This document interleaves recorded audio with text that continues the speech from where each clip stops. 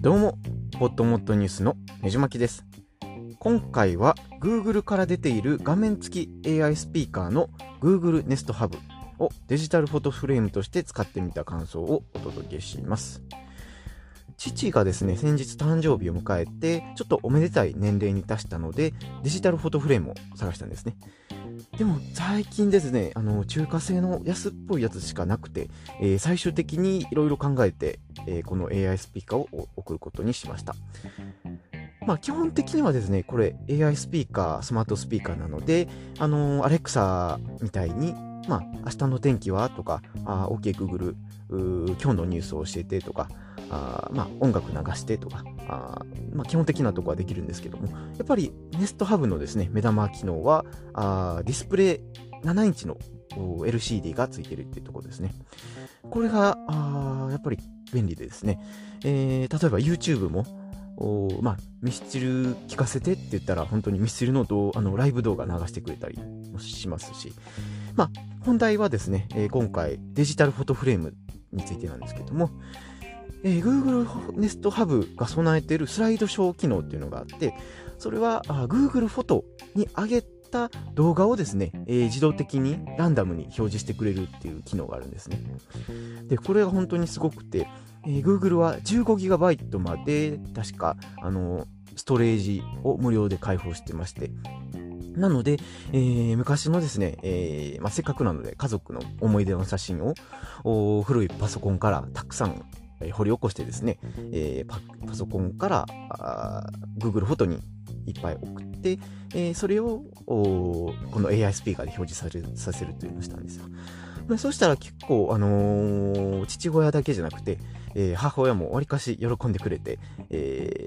あげた翌日もですね、ずっと AI スピーカーを見てくれてるような感じだったので、送った側としてもうまくいったかなと思ってます。で、これがすごいのは、他にもスライドショーの写真送りのスピードをですね、5分から10分まで自由に変えられたり、他にはそのアルバムをですね、このアルバムに入れてって言って、Google アカウントを家族でみんなで共有したら、それぞれのみんなのスマホからですね、どんどん画像を送ってもらったら、それがすぐに画像が反映されるので、ちょうど誕生日会行ったご飯の画像とかですね、ポンポン送って、帰ったらなんか表示されてるみたいな感じになってたり、これがなんかすごく良かったですね。で、その他にもですね、なんかクリスマスプレゼントとか敬老の日とかいろいろギフトとしてですね送る機会はあると思いますので、ちょっとですね昔の写真を掘り返してみて、Google フォトに突っ込んで、渡してみてはいかがでしょうか。でですね、最近スマートスピーカーの機能もどんどん発達してきててですね、話はちょっと変わるんですけれども、今日見たニュースではIT メディアさんのですね、アレクサ嬉しそうな声やがっかりした声で返答できるように、まずは英語でっていう記事をちょっと見たんですけども、これがすごくてですね、Amazon のアレクサが出しているスマートスピーカーに、これがですね声で感情を表現できるようになったっていう記事なんですね。で、6段階の音声が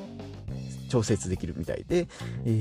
実際にですね声を聞いてみたんですけども、すごく自然で、なんかすごいハイテンションの女性の声からちょっと本当に落ち込んでるかのような声までいろいろカバーしてて、これやっぱりより人間に近づいたなって、かなり感心しました。実際にですねIT メディアさんでさっき言ったタイトルで検索するとYouTube の音声デモが出てくると思うので、ちょっとチェックしてみてください。ということで、そろそろ話を終えたいなと思います。このポッドキャスト以外にもねじまきラジオというポッドキャストと、あと最近ですね一日一新ポッドキャストっていうですね、新しいポッドキャスト始めましたので、ツイッター感覚でやってるポッドキャストなんですけども、よかったら聞いてみてください。このポッドキャストを Spotify や iTunes で聞いていただいている方は、ぜひ登録やレビューをお願いいたします。